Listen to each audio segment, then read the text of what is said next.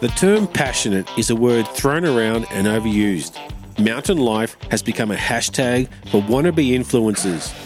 These words can overshadow and diminish the incredible people who actually live, work and play in the mountains. They have remarkable stories to tell, and I'm on a mission to find them. I'm Ashley Pettit, and this is the Beyond the Mountains podcast. This episode was a long time coming, but it was worth the wait. It was a lot of fun catching up with my friend today, JB Boutard. He doesn't fit into just one thing. Like many people in the mountains, he wears many hats. His day job, for the want of a better word, is he works in aviation. He splits his time between the mountains of Canada and France. In Canada, he's a helicopter pilot working as a gun for hire wherever the best work is, from gas and oil to forestry and commercial. In France, he's part of the ground crew for a helicopter business that transports all sorts of equipment deep into the hard-to-access mountains of France. But he's also a ski guide, ultralight pilot, flying clients over the mountains, and a budding micro brewmaster with his brother, just to name a few. This was a fun interview, filled with lots of great stories about his life in the mountains. If you want to go flying with JB over the French Alps, you can connect with him on his Facebook page, Maurienne ULM Winter. But enough of the intro. I know you're going to enjoy this just as much as I did. So let's start the intro music, get on with the show, allons-y. Hello, my name is JB as Jean-Baptiste, and I'm a ski teacher, ski guide, helicopter pilot, airport manager, and this is my mountain life.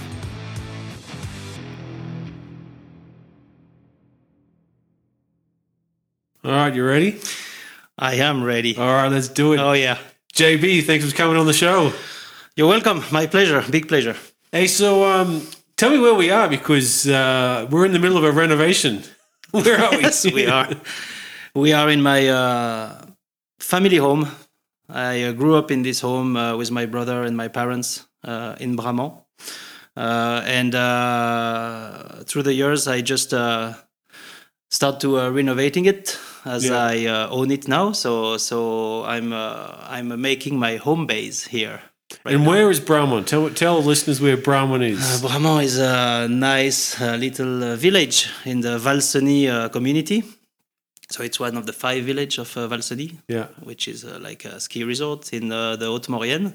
Yeah, the Haute-Maurienne. In Savoie, the Haute-Maurienne, the wild Haute-Maurienne. So, yeah. And we're deep in the French Alps here. It's on the Italian border.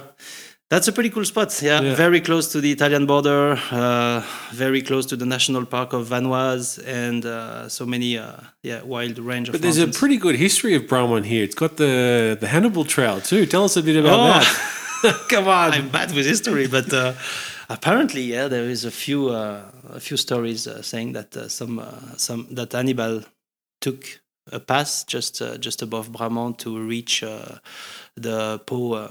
The Plaine du Pau in the Torino area with his elephants. So that's a pretty crazy story. Awesome story. Yeah. But you and your brother Fred, because Fred's coming on the show next when he comes back from Sweden. So, if you can catch him. If I can catch Good him. luck. But you and Fred, you grew up here in Bramont. You were telling me before. So tell me about life in Bramont. Wow, that's kind of a dream life. Like you are right in the outdoors, right in the nature, and many friends to go mountain biking and skiing and doing a lot of climbing, rock climbing. That's a pretty cool place because there's everything that we need for outdoors right at the foot of your door. So that's pretty cool. But why don't more people know about this place? This is the thing. Because we keep it secret. I know. This is the thing I want to talk about with some of my friends. He's like, we love this place, but no one knows about it. I think it's pretty simple. It's just that it didn't evolve as same as Tarentaise Valley, for example, which is not a bad example. Yeah. It's just like people invested in Tarentaise maybe 40 years ago, a bit faster than in Maurienne, and we didn't have the same development plan. I would say. Yeah. That's my guess. I'm not, but I'm not part of this. The secret is pretty special secret. Yeah, exactly. So more and more people are coming to Maurienne, which is cool. But we We also have a pride that it's kept a bit not secret, we can't tell that, but like a bit wild and a bit more quieter than some it's of the pretty. places. It's an authentic valley, an authentic ski resort Yeah, here. exactly. A lot of history with the mountain pass connecting to Italy and to Tarentaise, so a lot of history about that. And And how's it changed over this time? the changes. Yeah. I think it's slow, which is cool. Yeah. We make good improvement on the ski resorts, which is needed, right? Yeah. Improving the ski lifts and the ski area, make it better, make it a bit bigger, respecting all the borders with the national park and not making it like a amusement park. But we need to change some ski lift and stuff. So the ski resorts are following the change, I would say, which is cool. But the village stays authentic, so that's nice. Pretty authentic villages from Bramont, Tourmagnon, Lansable, Lansvillard. Yeah, so it's exactly. every village, or even up to Bonneval. Bonneval, yeah. But Besson, Bonneval's a bit different, isn't it? It's different, yeah. It kept really. But also the people, they want to be different from the rest of France. Yeah. That's true. So tell me about growing up. You would have been, I know you, but you would have been one of the kids who just spent his life outside. Yeah. Winter, I can start with winter. Yeah. Winter was well, really... winter's coming, so let's start exactly. with winter. Yeah, no, basically the winter were crazy. Like, we would ski every days we are not at school. We would take the ski bus, as I said before, because we didn't have a driving license. So we would just jump on the ski bus, who was collecting everybody from Modane to Valseny, and jump on the ski bus at 8:30. Go to the resort at 9 when it's opening, and just ski like crazy until 5. The ski patrols would have to kick us out because we would still keep skiing until 7. Like it was really good. No lunch stop, no nothing. Like just skiing the powder for 8 hours a day, and coming back home and wanted to do the same the next day. So Wednesday, Saturday, Sunday, that was the only thing we would do. Yeah, because Wednesdays, you don't have school on Wednesdays here in France. School off. Yeah, exactly. And we would go skiing with the school too, which is good when you're a kid growing in the mountains, because you have a lot of programs with the school that brings you to ski with ski teachers and go cross country, go alpine skiing with your school. So there was even more skiing. Yeah. Some weekdays sometimes. So. But you were telling me how many, 15 years ago, 20 years ago, the resorts changed a lot. Valseny's changed. Drastically. Yeah. Yeah, absolutely crazy. Yeah, that was a lot quieter, a lot wilder, less ski lift, less ski runs. So a lot of areas that now have some runs that was totally virgin. So I remember crossing the whole resort from one side to the other side just to go ski a forest.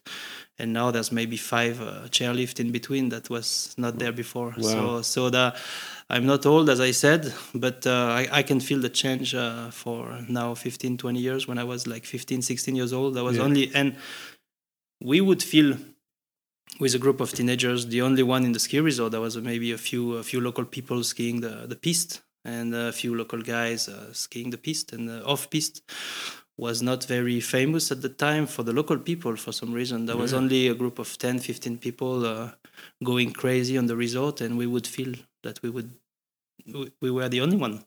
Yeah, but sometimes you can still feel that. It have to be early in the morning. It has to be early in the morning, or in a secret spot that you have to hike to go to, right? That's why hiking is start to be popular now to get away from the crowd, right? In every ski resort in the world. But there was a pretty cool feeling to be able to not rush, go skiing at 10 in the morning, and still be the only one. Only one with fresh tracks. Only one with fresh tracks. Seriously. And going up and down and making your own tracks all day with nobody around. So that's a feeling that was very good to have, for sure. Yeah. And where was your favorite place to ski back then? Was it still a secret? It's still a secret, but no, most likely above Lens-le-Villard, in the forest above Lens-le-Villard. Oh, above Plain-Cardinal? Yeah, in the steep forest there, yeah. I built this chairlift, actually. Yeah? Yeah. Oh, we'll get to that. Because I have to. I like Plain-Cardinal, but I want to get to Plain-Cardinal when I can ski off piste. I can only ski on the piste yet, so that's my. I'll bring you. Yeah, that's my lesson is to go off piste. What about skiing now? Where do you like to ski here in the Haute Maurienne? I Because you've skied from Bonneval all the way through to Le Normand, Valfréjus here in this region. Yeah, and I did open a ski school in Orel, which is connected to Val Thorens. Yeah. So I skied a lot in Orel, further down the valley, and developing the off-piste skiing with clients as a ski school or a guide school, mountain guide office. We have the chance to go everywhere. That's the motivation we have to not ski for a week in the same resort. So we go everywhere. So one day we follow the good conditions. So one day it can be in Valfréjus, one day it can be in Ossois, one day it can be in Bonneval, and then that's opening a lot. A whole lot of possibilities. Yeah, exactly. But I think we stay pretty simple. My favorite place are still the one I used to ski when I was a teenager. Seriously, I don't try to invent anything. It's like when I'm alone with no clients and I have a little bit of free time. It's not very often these days. But I exactly go where I was skiing when I was a teenager. The same forest, the same lines. Yeah. And now it starts to be a bit more discovered by other people, so I have to hike a bit more, and that's a good emulation with all the guides and all the ski guides, because we share a good place to go, and now we start to hike more than just using the chairlift as we did when we were younger, because we didn't do a lot of there weren't many chairlifts back then. No. So now we mix both of resort skiing and hiking, like randonnée. So, and has the equipment changed much over the years? Yeah. Oh yeah. Because you splitboard too now, don't you? Yeah. You do ski, telemark, snowboard, splitboard. Yeah. You do all of them. Yeah, I do all of it. I gave up skiing actually since 3 years now. Wow. Yeah, it's. I think it's just like through the life, you want to telemark and you don't want to listen about any other things for 3 years, and then you go back to ski. Yeah. And then, so it's just some change because you want them, because you want to go back to, like, for example, snowboard. We used to snowboard a lot with Fred and Victor, like crazy. Yeah. And for some reason we just stopped it for 10 years, 12 years, 15 years for some of them. And since the equipment is evolving, we start to, because we love to hike, we start to, splitboard. It's nice because we can snowboard and still hike in the mountains. So we started to do that again. And then now it's been 3 years that me and Fred almost didn't touch a pair of ski anymore. And it's fun. It's going to be that, like, I don't know, maybe for another 5 years, and then back to ski. And you do a bit of camping out in the winter too. Yeah. When you do your touring. Yeah. That must be a pretty cool experience. It's very cool. There's actually a lot of good technique to learn to camp in the winter, and we have the chance to have a few guys from the Valais traveling to Scandinavia or to Canada and to spend some time with locals there, and we bring back some knowledge. Yeah, I want to do this one day about skiing and staying in a little warm tent with a little stove, mini stove with a little piece of wood, and you're warm and you're having a blast. Yeah. So yeah, we start to do kind of things like that. Oh, yeah. Okay. I think that's on my list to do in the future. You're welcome. We're gonna do some more this winter. Oh, I saw some of the things you did last winter. Yes, so, that was pretty cool. That was the situation made. Everything was closed, so we still had the freedom to go everywhere we wanted. So we invented some other way of spending time in the mountains and staying there. And yeah. What about summer? What's your summer sports and activities? Myself, I never been too busy. No, I never been a climber too much. I like rock climbing, but very easy stuff. I'm not a guide, so I did a lot with Fred and other friends. But summer activities for me is more like mountain biking. Yeah, and I'm lazy, so I use e-bikes nowadays. Yeah, before you would have used the original mountain bikes. Yeah. Oh yeah, the one with no suspension and stuff. Yeah, exactly. The old bikes. That was the good old days.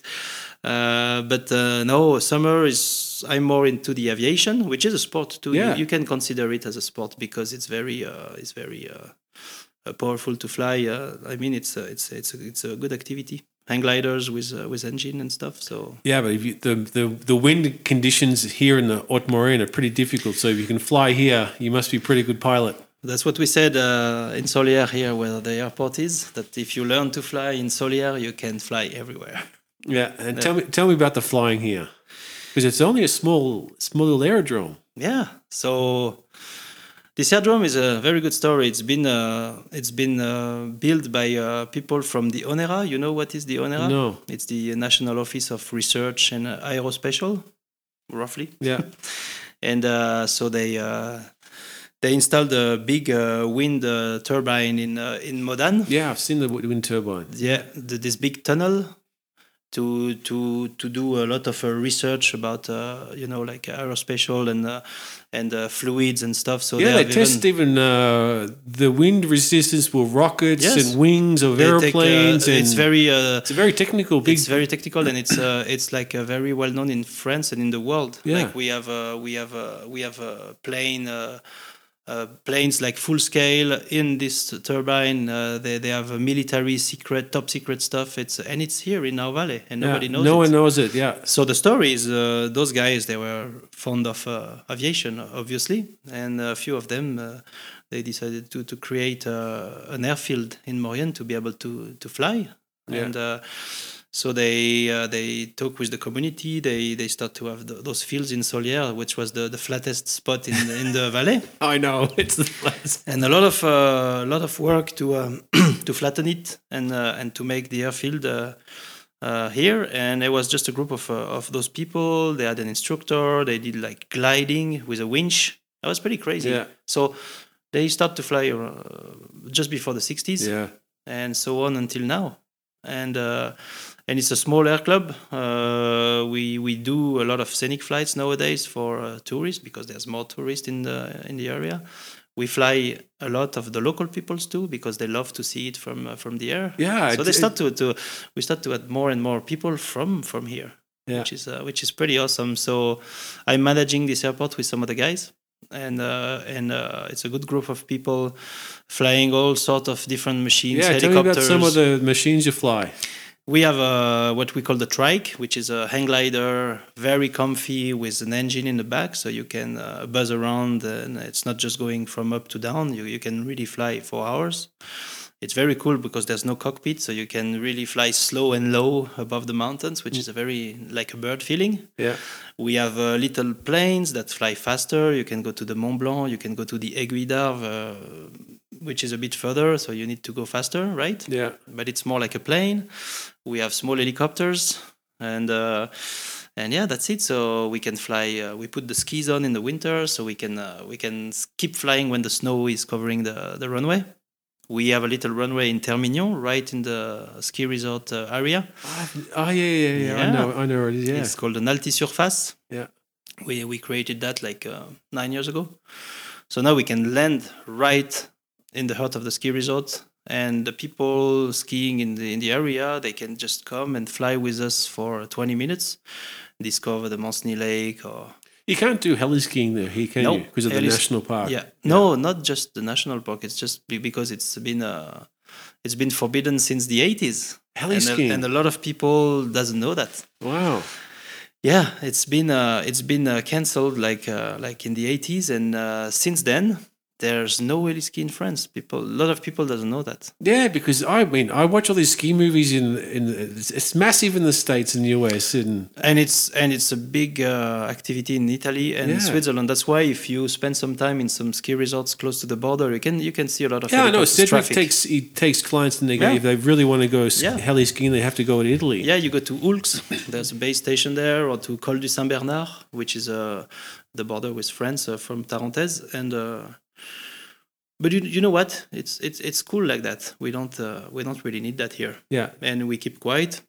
We keep- And people, if they want to heli ski, they go to some other countries, which is fine by me, even if I'm a helicopter pilot. yeah, but you prefer you like the old school, the traditional ski touring, randonnée. Yeah. You feel is I think so. Yeah. I think so. I think, don't give me wrong, I did some heli ski as a pilot in Canada, and I loved it because I'm a skier, and I was very exciting to drop people up to some mountains and look at them skiing down and pick them back up, and very busy day. But that's a country where there's nobody. You fly 10 minutes from a town and there's nobody, no no skiers, nobody. Yeah. So you don't disturb people, and that's why there's more opportunities for them to do a lot of heli ski. In France, in the Alps, it's too busy. So if you start to add heli ski to the resorts and to the people touring, which is massive nowadays, you're just gonna have troubles. Yeah. So Okay. it's better than that, and it's good for people to exercise a bit. Yeah, we need to do more exercising. So obviously, you've been flying you've been flying here for a number of years now. How many years have you been flying? Since I'm like roughly, I don't even remember, as I told you, like maybe 19 or 20, and I'm 43, so 20, let's say over than 20 years of flying. Yeah, and so how did you get from just flying for fun and pleasure here in the Maurienne to making your career and your job? That's a long story, but we can make it short. Yeah, give me the short version. The short version. Beside skiing and learning to fly at the small air club when I was younger, I used to work in the ski industry area, which is building chairlift and building those avalanche control devices in the mountains, the GazX, and the Avalex and all that stuff. So I was just working for a construction company as a worker, and we use helicopter every day, because that's the only way to get the stuff in the mountains, the concrete, the piece of steel, the towers, everything. So it's like just a normal life to have a helicopter above your head all day, jump in the helicopter to go being dropped somewhere remote to do your job and come back at night. It's like a school bus, right? Yeah. Yeah, and after 1 year of that, I was like maybe 18 years old. I just said, wow, must be cool to be a helicopter pilot. I'm already flying some small planes, so yeah, let's try to see how it goes. And I collected a bit of money, working hard, and the obvious way, the short story is that it's cheaper to learn in northern states or Canada. So I just moved there for a few years. So that was the reason that's how you got to Canada. Yeah, exactly. Canada was just random. It was just random. I fell in love with the country. I'm no dual citizen. Yeah. But that was absolutely random. Just a few friends of mine told me, "Yeah, go to Canada. Get your license in Canada. It's easier." And I never came back. Yeah, it's not the case. But I stayed. I was just about to go there for 6 months and maybe stay 1 or 2 years to get my hours and stuff. And I stayed 12 years, commuting back and forth with friends. Yeah. So then that's your life. You fly in Canada. I'm flying commercially in Canada, and I'm doing all the other fun stuff in Maurienne. Yeah, and then here because the company you work for is a big company in the French Alps, and they do work with all the resorts in the mountains. Yeah. Then that's a part. Thanks for reminding me, because I forgot this part of the story. Yeah. Then I got in a helicopter company, but as a ground crew. Yeah. And I started to rig loads to get the job ready on the ground, driving fuel everywhere for the jobs, and getting to see how the pilots work and stuff. And I'm still doing that, managing the commercial part and the logistic part of this company. I'm still an employee of this company, maybe 5 months a year. So that's a good chunk of it, and that's where I started my career in the helicopter industry. Yeah, the aerial work and all that stuff. Yeah. So tell me about flying. How does it feel when you're flying? Well, it's difficult to say. Like most of the people, they're gonna say, "Oh, you feel freedom and stuff." You can feel freedom everywhere. Yeah. I mean, I just the feeling of it. I would more say that it's really. I really connect that with skiing or driving a fast car or something like that. It's just the trajectory, the three-dimensional motion. Yeah, because just the fun of it. It's like a big video game, and you're right into your computer, and you're living it. So for me, it's just for the helicopter part. I do that for the challenge of the work, because it's very difficult work to set steel towers and fly. Yeah, concrete. It's very precise type of flying. Very precise. It's a very special type of flying, because you look down on your load, and you have to adapt with your body, because you have no instrument. You just look at your load and look around, and it's a very special. Even for a helicopter pilot, it's very specific task to accomplish. And for flying the microlight, Here in Solier, it's more like speed riding and three-dimensional and experiencing the low-level flying with safety, of course. But we have machines nowadays that can allow us to do very impressive stuff. And it's just the emotion it gives you. That's why I love flying. It's nothing about freedom or something like that. It's just the emotion. Yeah, it's an amazing emotion. And to finish, I think flying it's really cool for traveling too, because you don't travel the same. You can be there in the morning and you can be in Corsica at 11 o'clock at the beach, right? Yeah, I know. And I can go to have a lunch in Chamonix or the Hautes-Alpes and come back in the afternoon. Yeah, and that's a good feeling. That must be a good pickup line for all the girls. Maybe I need to take up flying. I can teach you. But the work you do in France, tell me about some of the type of work, because you work with a ski resort, you work with mountain refuges. Yeah. Tell me a bit more about that. Yeah, absolutely. It's very various, very, very various and very busy. So we basically do everything remote. So that can be power lines, dam inspection, avalanche control in the winter. We build new chairlift and drag lift and so on in the summertime. So it's months of work to build a chairlift. You start in April and you finish in December. Yeah. With the helicopter, because you fly all the concretes, all the loads. You set up the steel tower, you set up the cable, the wheels, everything. Everything is done by helicopter. Yeah, I've seen them when they're building the new one here in Valseny. I was here. Yeah, I was on the towers. Okay, well, I was working on the ground. And you're doing? Are you working at Oriel, the new lift? Yeah, Oriel? We just finished it like a few weeks ago, actually. Yeah, and it was a huge job. We even have to bring a helicopter from Switzerland because ours was too small to lift the loads because it was over 4 tons. 4,000 kilos. You told me about it's the Super Puma you had, and you had to tell me how big the Super Puma is and how big is the one from Switzerland. Basically, the Super Puma is it can lift roughly 4,000 kilos at the sea level, and we had to bring a Russian helicopter. Wow. Which is called the Kamov, and this one can lift not a lot more, but it's making the difference in high altitude, maybe 4.6 or 4.7. Yeah, it's a big difference. It's half a ton. Yeah, exactly. And we work with the mountain lodge. We bring the food, we bring down the garbage. We fly for mountain rescue, avalanche control. We set up nets in the cliffs above the roads because there's no crane possibilities. So that's a very exciting job because from the morning, from dawn to dusk, you can do maybe 10 different jobs every day, like flying concrete for a chairlift in the morning, flying for a mountain lodge at noon, having lunch there, and then go back to another job with the power line guys somewhere. And so that's maybe why I don't... Never boring, is it? No, and then I can't stand a steady job like you do the same every day. I couldn't do that. I don't want to go back to a cubicle ever. No. I never done that. I never will. You never had an office job? No, never. They tried to put me in an office a few years ago just to do a few phone calls and planification and stuff. I really liked it. I was good at it, but I couldn't stand being like from Monday to Friday in an office. Yeah. Couldn't do that. And so, what's your job? Tell me a bit more about Canada.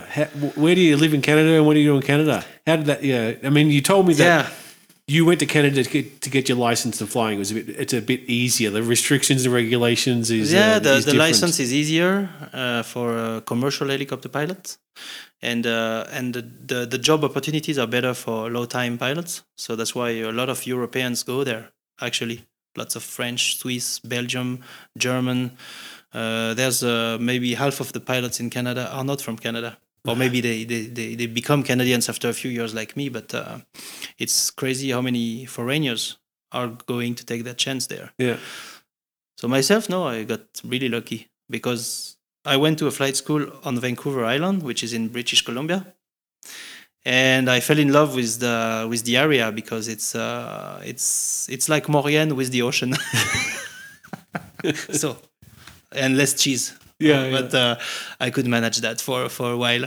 So I did my schooling there and made some friends and settled down there for a while. And then when you're a young helicopter pilot in Canada, you have to what we call make a road trip to go try to get some work. So Yeah, you so you're take gonna your move car around. and you drive 5,000 kilometers and you go meet all the companies and introduce yourself. That's the way it goes in Canada. You don't just send a resume and wait. You have to go shake some hands and, Yeah. and show your face to the people. So I drove across BC, Alberta, Yukon, Quebec, Manitoba. I drove everywhere in Canada, so that was a good way for Yeah, me to good to discover learn. the Yeah, country. and good for your English too. Yeah, because I didn't speak English at the time. I learned English when I was a ski instructor before, but just like follow me, bend your knees. Yeah, Yeah. ski instructors. All if they know follow me, that's it. Yeah, follow me. Oh, it's beautiful. Yeah, very nice.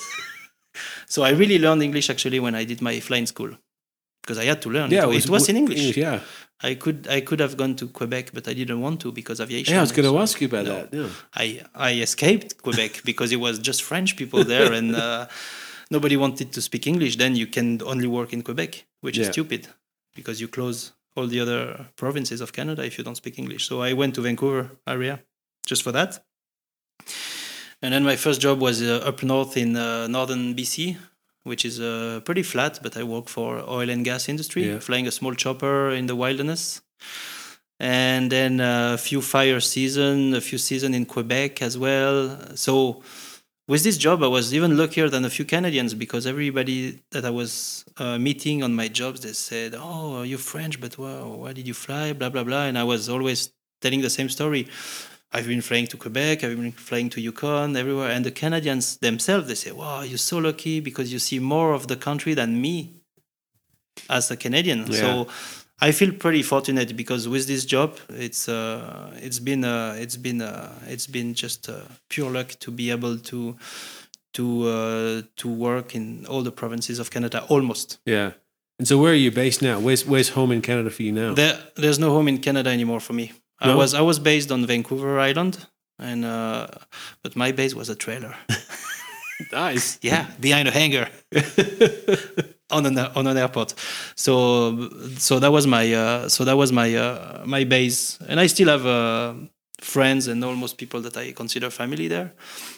So I can still move back there in a snap if I want. But now that my base is back in France, I just commute for work over there, and I just the helicopter industry is very challenging in Canada, and you work as a mercenaire, Yeah, mercenary. Yeah.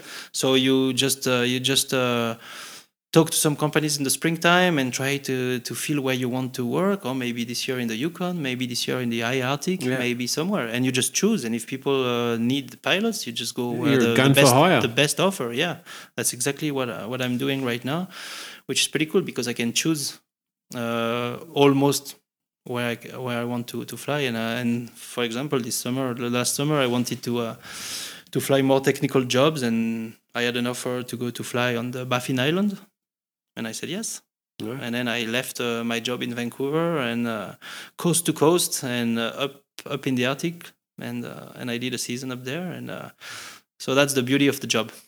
What's the similarity between Canada and France? That's a good question. That's pretty. That's tricky.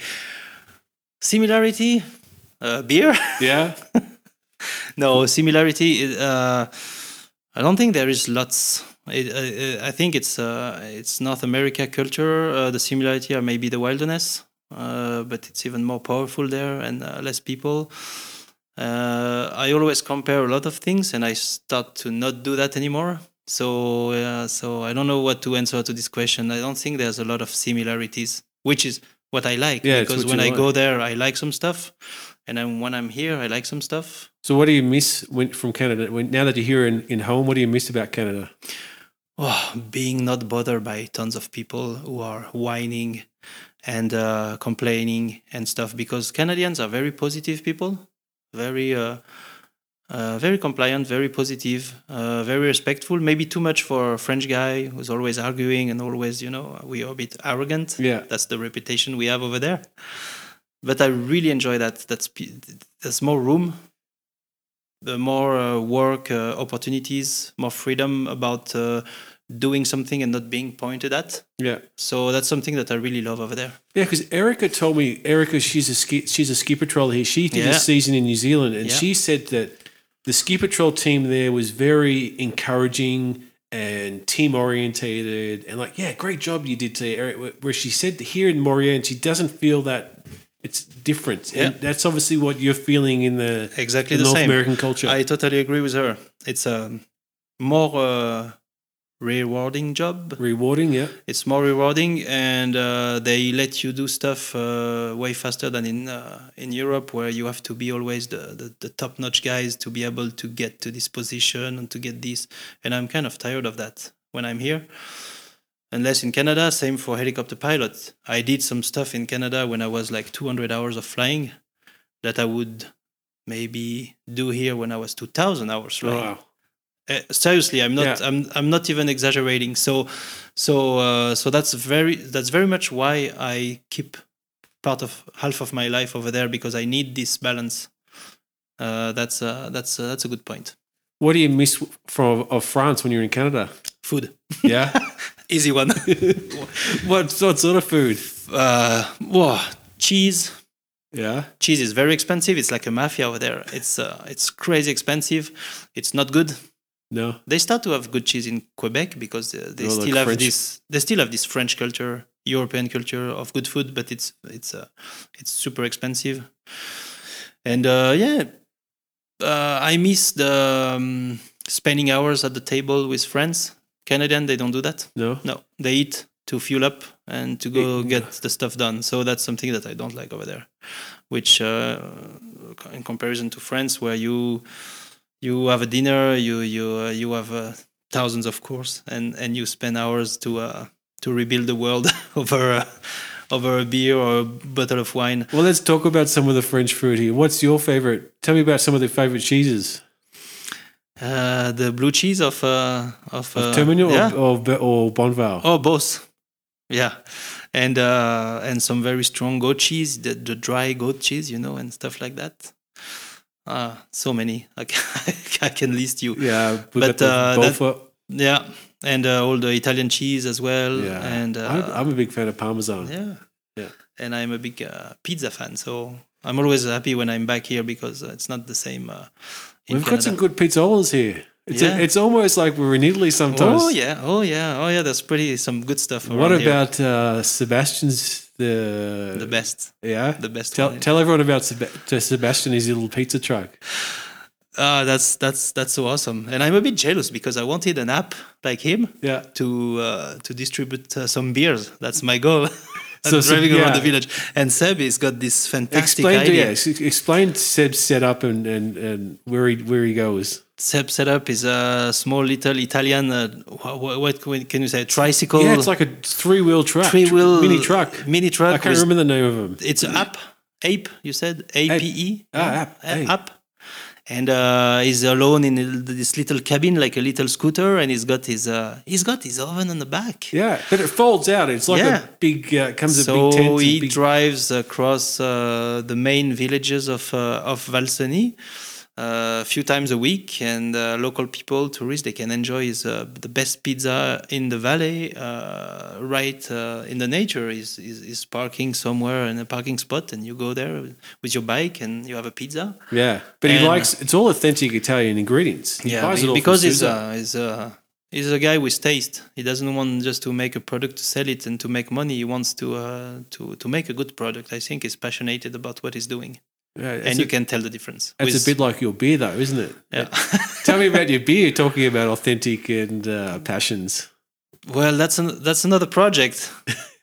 Looks like I'm not having enough projects. So it's all starting with traveling. It's always the same, like opening your mindset and opportunities. I like beer Yeah, since very young. I don't know if it's good or not. And traveling across Canada, it's just like a microbrewery beer country. So everywhere I was going, even in a small lost village, there was a microbrewery with very good beer, and I was like, why don't we do that in France? And now it's been yeah. a decade ago, right? So now it's growing very fast and evolving in France, which I'm really happy about. But like in Canada, I just got this idea. Like when I'm gonna have some time, I want to brew beer in France and make people happy with good fresh product, like with water from the mountains and good grains and stuff. And my brother, Yeah. which is the head of this project, is the brewmaster, and that's pretty funny to do that with your own family. Yeah, but tell me about the beer. So the beer we just started to. Fred was starting to brew in Sweden, where he lives now, part of the year, and he actually developed a few good recipe that is very strict about and very steady. And I went there, to visit him and start to brew with him. And he's same as Seb with his pizza. Fred is very passionate about what he's doing and very serious. So he's the part of the technical part of that, and I'm more the tasting. The tasting. Not just that. No, more. I'm bringing some new ideas that I cannot really tell you right now. It's a secret. But no, we brought some ideas from overseas to distribute and to enjoy the beer. It's not about the quality of the beer. We're not better than anyone else. It's just the way to serve it or to pack it.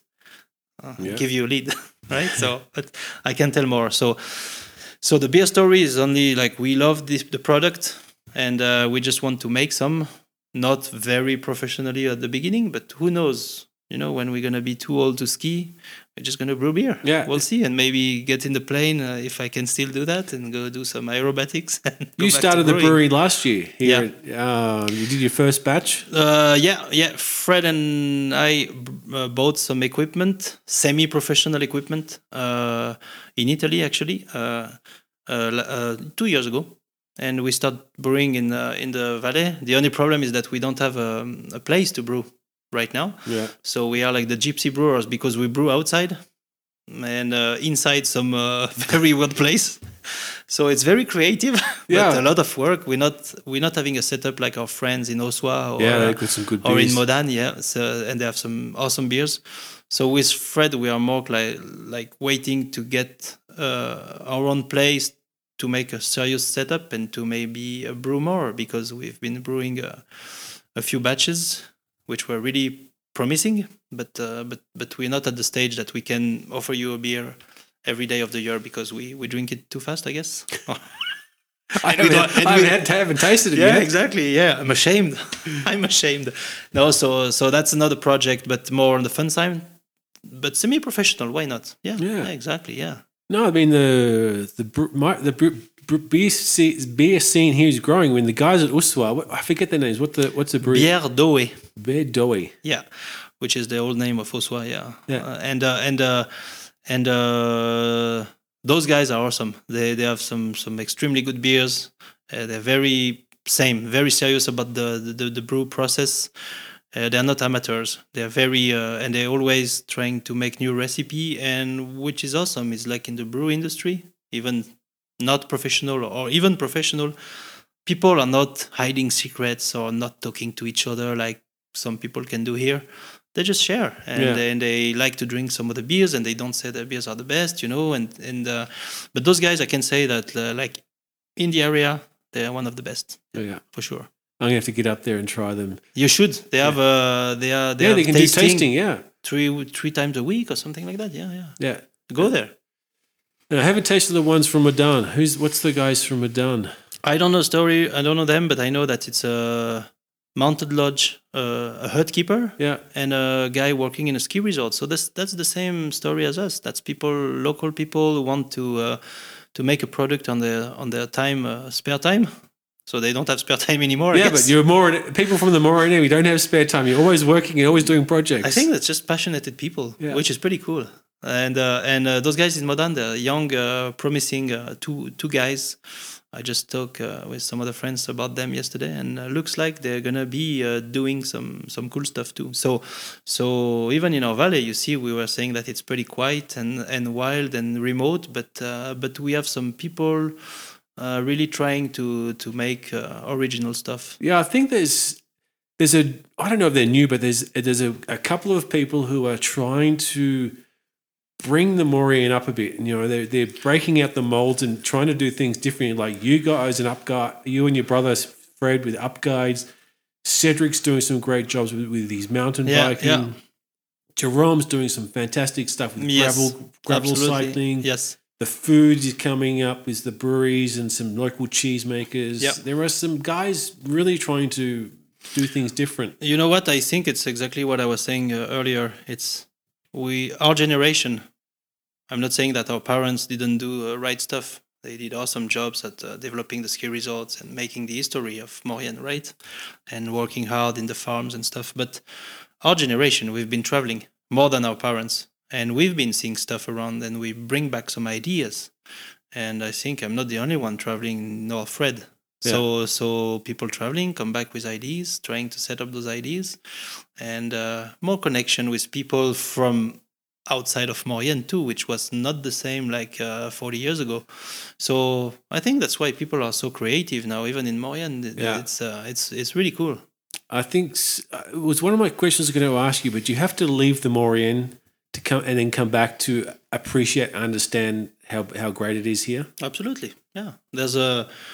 I hear a lot of people complaining about being here, and I don't understand why. But now I understand because if you go outside of Maurienne, you appreciate the value of the lifestyle you have here. Unless maybe if you stay here, and I don't know, maybe I don't know how to explain. But it worked for me. Yeah. Even if I had a blast when I was a teenager here, at one point I thought, oh well, I need to get out. Yeah. I even worked in Tarentaise for 2 years. Wow. No. I don't know if I can say that. And I learned a lot of my ski guide job in Tarentaise. Yeah. I can give them that because it was more busy, more opportunities to learn the proper job, how to ski off-piste with clients that I couldn't do here. And then I opened a ski school in Orel with more knowledge than just a regular ski teacher. And nothing was existing here. Yeah, the off-piste here and the ski touring is pretty awesome, isn't it? It is. Has always been. And and it's good because we have a good group of people and always someone to go skiing with. And that's but tell cool. me, like, I'm an outsider and I see lots of ski films and I watch them and it's like, well, why can't there ski films here and big movies here? And why does everyone have to go to Chamonix? You can come here. I think it's I don't know. Maybe people from here doesn't really have the network and to bring some people to make films here. But the Up Guides, they start to advertise with pretty cool short movie with big brands and good skiers. But for the rest, I don't know. It's a good question because when I'm in Canada and I speak about the Alps with friends, they just tell me, "Oh, La Grave, Chamonix." It's the only thing they have, or Val d'Isère maybe, and that's boring because they don't. They don't travel to. It seems like they're afraid to travel to small places because they are. They just follow advice from other people over and over and over. Oh, go to La Grave. Yeah, there's so many Americans in La Grave and so many Swedish people, so you don't feel even in France. Yeah, you don't right? feel like no. But would it be nice to advertise and tell everybody to come here in one shot? Maybe we would be exactly the same. Like, so I think it's good to be in between. Yeah. You know what I mean? Yeah. It's not selfish. It's we just want like more people to come. We just don't want the world to come. it's a bit selfish, Yeah. but it's maybe to preserve this spirit and this authenticity that we strive to keep. But yeah, that's a tricky question. Yeah. Exactly. Let's bring it back to some local knowledge. Where's you told me your favorite place is to ski is Valseny. Yeah. Where you've got a favorite refuge, favorite mountain hut you'd like to visit? I used to be a hut keeper As well. So I will tell you, I was a hut keeper just above Bramont, Le Refuge d'Ambin. You know it? It's just on the way. Up Le Planet? Yeah, after Le Planet, Yeah. exactly. I had the opportunity to keep this hut for 4 years.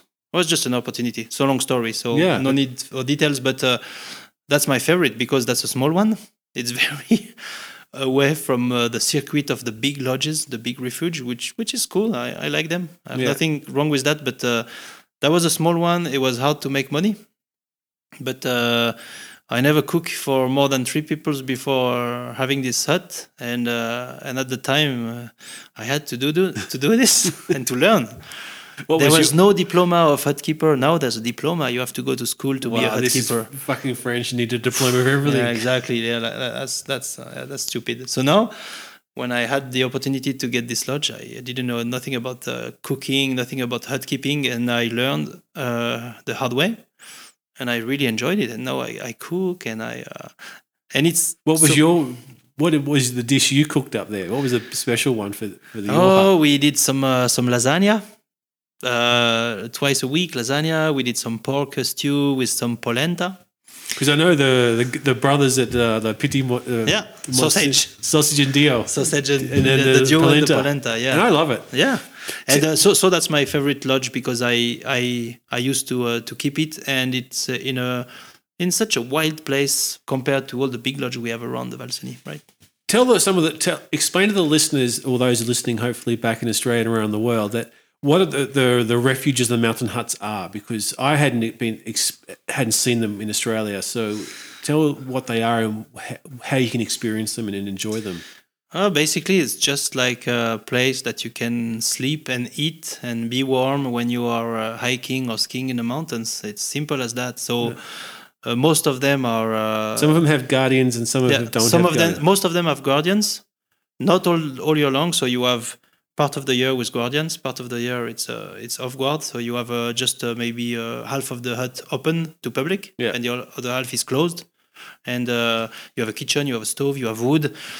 It's not free. You have to pay a fee, and a lot of people don't pay because nobody can control. So they just go. So it's a bit sad because we need money to maintain them and to. They're beautiful places. Yeah, and there's 2 big setup. Taking care of those mountain lodge in France, the Club Alpin Français and the Parc de la Vanoise, for instance, here in this area, and they try to maintain them. They look over, they look after those lodges, and they put people to run them. Yeah. And mine was the one I used to keep was CAF, Club Alpin Français. Right. So you can go winter, summer, all year long. You can be with a lot of people. You can be alone. It's very random. It depends of the season you go hike in the mountains. Yeah. What's your favorite season? Winter. Yeah? Yeah. Why? Tell me, well, apart from the obvious, why? There's 2 obvious. It's because of skiing first, because I love skiing. It's the biggest part of my life, I would say. Maybe if nowadays I have less time to do it. And I love snow, I love cold, I love shoveling snow in the morning to get my car out, even if I'm swearing because I'm late. But and the second one is because the flying is the most beautiful flying experience. I speak about Maurienne, right? Because there's less wind, and we put skis on the microlight, on the planes. And it's opening a lot of new runways because we can land everywhere we want. Not dropping people. It's not heli-ski. I point that. No, and it's the best flying ever because you have your skis, you land in the powder, you take off, and everything is white and quiet. So that's why sure it's the best season. When you're flying up there, you look at that'd be a nice ski run, and do you mark it on a map and save it for later, or tell your brother there's some good snow up there? It's a very good way to check new spots. It's bizarre, but we don't really use it. But we could communicate way more with the guides or with some friends to go check some lines. But we don't really do it a lot because we're too busy.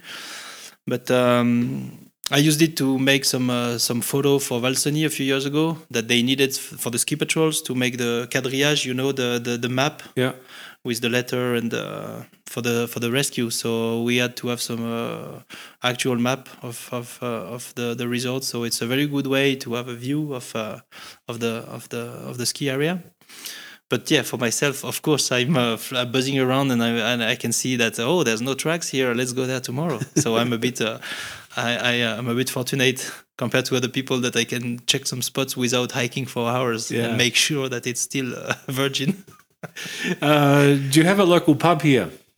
A local pub? Yeah. We used to have some, but unfortunately, I'm going to be very honest. I don't have a preference for any local pub nowadays because all the place I used to love, they disappeared. So not that there's no good place. I'm sure there is. You just don't have a local. Just not a local. That's why we want to brew beer as well, because we want to have a place that we can gather and speak about skiing and all the good stuff, and have some cheese and have some local beers. I think that's a good point. That something is missing. Maybe not in Valseny because you guys are busier than us. Howard's is a bit of a pub. The Howard, the VR Van Set. Yeah, VR Van Set. Right. Very cool guys. Good burgers at Howard's, and so yeah, you're right.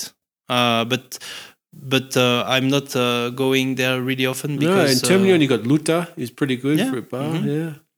I'm just being very honest that I want a place a bit different. Yeah. And if I think about that right now, I can see some old place that doesn't exist anymore, which were really cool, and we want to recreate that. You know what I mean? Yeah. So, but yeah, Valseny, they have some awesome places for sure. So if you bring your friends from Canada, or Fred brings his friends from Sweden, where do you take them here? To the supermarket to buy red wine. No, that's a good one. I'll tell you about that. No, but I had many friends coming from Canada here, and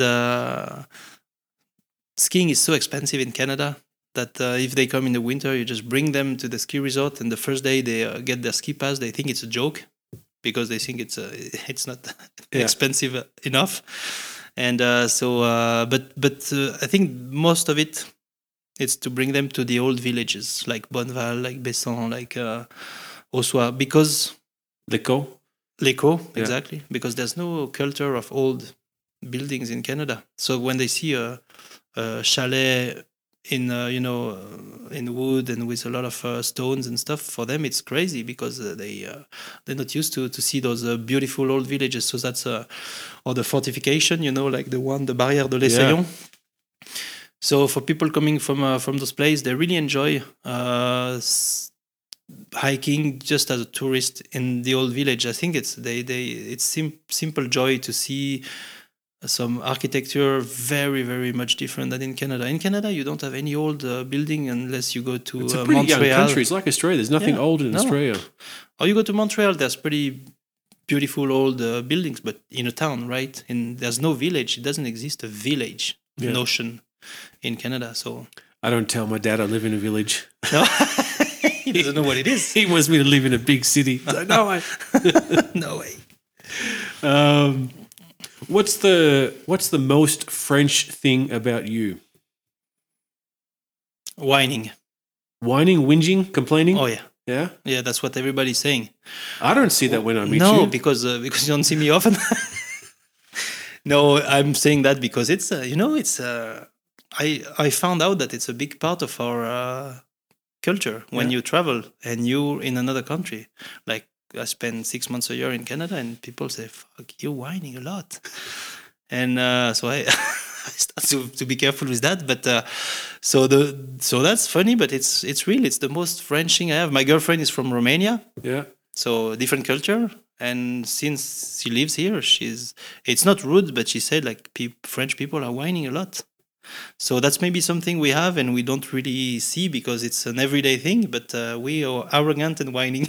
I don't really see it. Maybe because I'm surrounding myself with, I think, some of the positive locals here. But so that's a negative one. But if I can say a positive one, really French thing that I have, I'm passionate about food.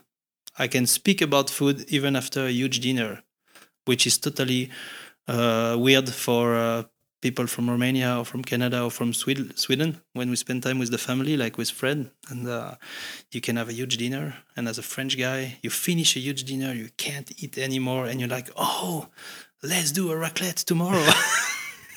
And people are like, you fucking crazy French guys. What's your favorite meal to cook here for friends? Risotto. Risotto with mushrooms and ham. Not a tartiflette or a raclette or a fondue. It's too easy to make.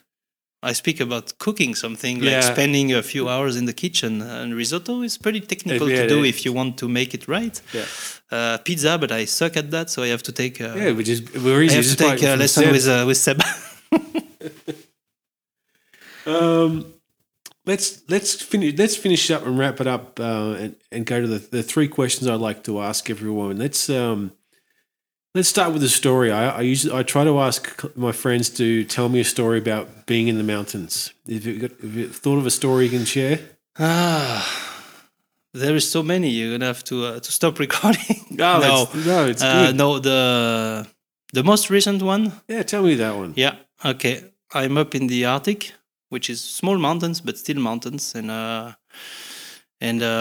have to fly supply for another helicopter working in a very remote area on the east coast of the Baffin Island. And I was a long time since I had this feeling. I landed beside him after 3 hours of flying, so I'm really alone with no communication whatsoever with nobody. I had to shut down my engine, and I talked to the other helicopter pilot guy, and he's flying away. He say, "Okay, see you tonight," and he's flying away. And I'm setting up my supply for him for the next day, and takes time, and it's midnight, full sun in the sky because it's summer up there. Okay. I fly at night, and I had a feeling of loneliness, very strong and very powerful. Like there was no noise, there was some polar bears around, probably. So that was a bit of a scary and very powerful loneliness feeling, but a good loneliness feeling, like with these beautiful mountains around and just myself. And I think it's that's my story about mountain, that you can feel again to be lonely and remote, very remote in some case. Yeah, good story. Yeah, short one but good. Yeah. All right, the two hard questions, which follows on with what you said. But how do the mountains make you feel? How does it make you feel to be in the mountains? Opportunities to be free of doing what I want. Yeah.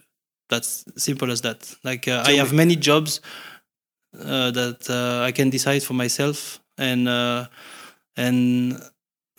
being from the mountains and working in the mountains, for me, it's like I never been at work for my whole life. I've been doing stuff with friends, which is pure luck, because I never felt that I was going to work on Monday morning. Yeah. And that's my mountain feeling. Yeah. I've got friends in Australia, and I can't call them on a Sunday, because Sunday is the day they don't talk, because they know they've got to go to work on the Monday. Wow. Really? Yeah. That's crazy. And when you come to Friday afternoon, it's like, oh, Friday night, and then you just get blasted because you just want to get away from work. Yeah, all the steam off. And you know what? I never had a Monday to Friday feeling. I don't know what it looks like. I had a 1 year job full time that I quit not because I didn't like it. It was still a mountain job, but I didn't like to have the schedule and to have this Sunday afternoon feeling or this Monday morning feeling. So I just quit because I want to wake up in the morning and not knowing what day it is. I don't care. Sunday, Monday, working, not working, days off, holidays.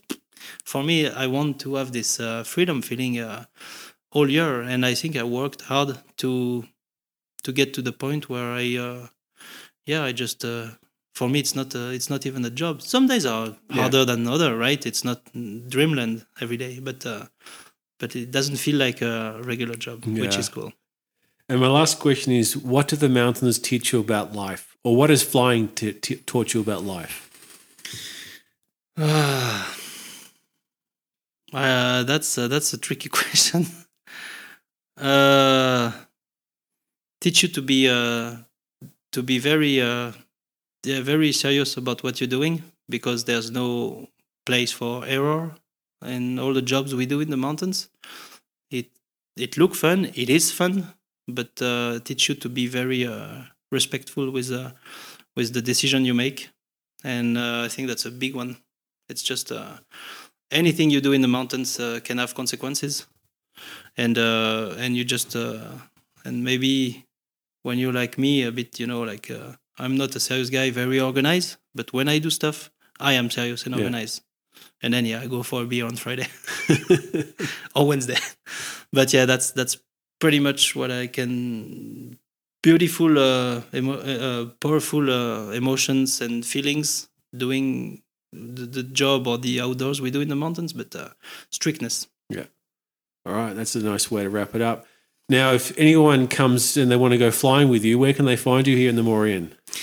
They come to Solières Airfield. So Solières is one of the 5 villages of Valseny, and it's a pretty small, windy road that everybody gets lost to find the.